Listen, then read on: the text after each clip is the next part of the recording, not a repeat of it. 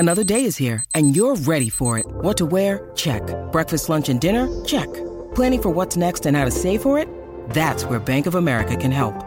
For your financial to-dos, Bank of America has experts ready to help get you closer to your goals.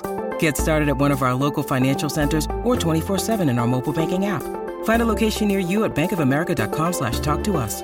What would you like the power to do? Mobile banking requires downloading the app and is only available for select devices. Message and data rates may apply. Bank of America N.A., member FDIC.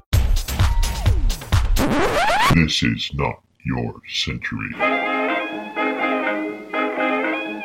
This is Not Your Century, where we celebrate the news and the news media of centuries gone by. I'm King Kaufman. The people of Chicago are amazed. 4,000 of them crowded into the exposition hall at the Leland Hotel. Special trains were scheduled to bring 1,000 in from South Bend, Indiana the next day. By the time the exhibition closed, more than 250,000 people were expected. What were they looking at? Produce from California. They came by train to look at oranges.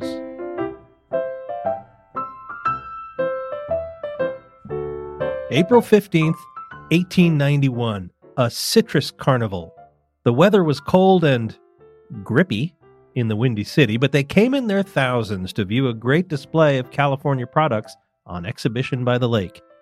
No speech was engaged in, said the Chronicle's special dispatch, but samplings of choice brandies, wines, port, sherry, and Angelica made up for the lost oratorical opportunity. Angelica's a fortified dessert wine. I looked it up. There were raisins and grapes, Bonnie Bray lemons, virgin olive oil, but oranges are the thing at this exhibit, the dispatch notes. Chicago sent its dignitaries, who came away with nothing but praise on their lips and, presumably, some orange juice. And to add to the beauty of the scene, the 2nd Regimental Band discoursed sweet music from the balcony.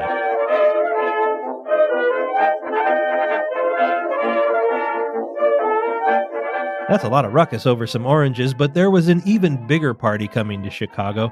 The World's Columbian Exposition, the Chicago World's Fair, scheduled for 1893. And according to the acting president of the World's Fair Commission, success was assured thanks to all the money that had been raised. There is no doubt now, that president said, that it will be the greatest exposition that the world has ever seen. It will certainly be far better than the Paris Exposition. That fair official, speaking from New York, was none other than M.H. DeYoung, owner and editor of the San Francisco Chronicle, who the Chronicle referred to as H.M. DeYoung right in the first paragraph of the story. Well, what M.H. DeYoung lacked in copy editing talent on his paper, he made up for in prescience. The Chicago World's Fair of 1893 was a smash with 27 million visitors. That's about 26.7 million more than came to see the oranges in 1891. DeYoung was so impressed that he organized another World's Fair for San Francisco in 1894, the California Midwinter International Exposition in Golden Gate Park. Park officials did not like this idea. Led by the legendary Superintendent John McLaren, they said the trees that would have to be cut down would take 100 years to grow back. "What is a tree?" DeYoung roared.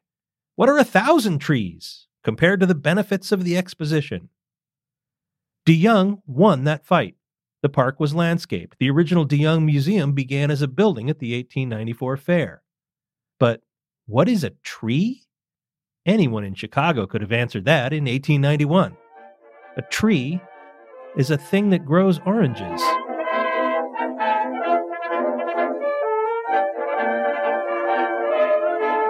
For more on the 1894 California Midwinter International Exposition, go to outsidelands.org and search for Midwinter Fair.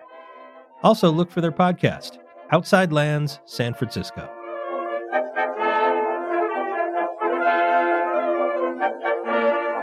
Not Your Century is part of the San Francisco Chronicle podcast network. Audrey Cooper is the editor-in-chief. Please subscribe wherever you get your podcasts, and if you like this show, we'd love it if you'd give it a rating and a review.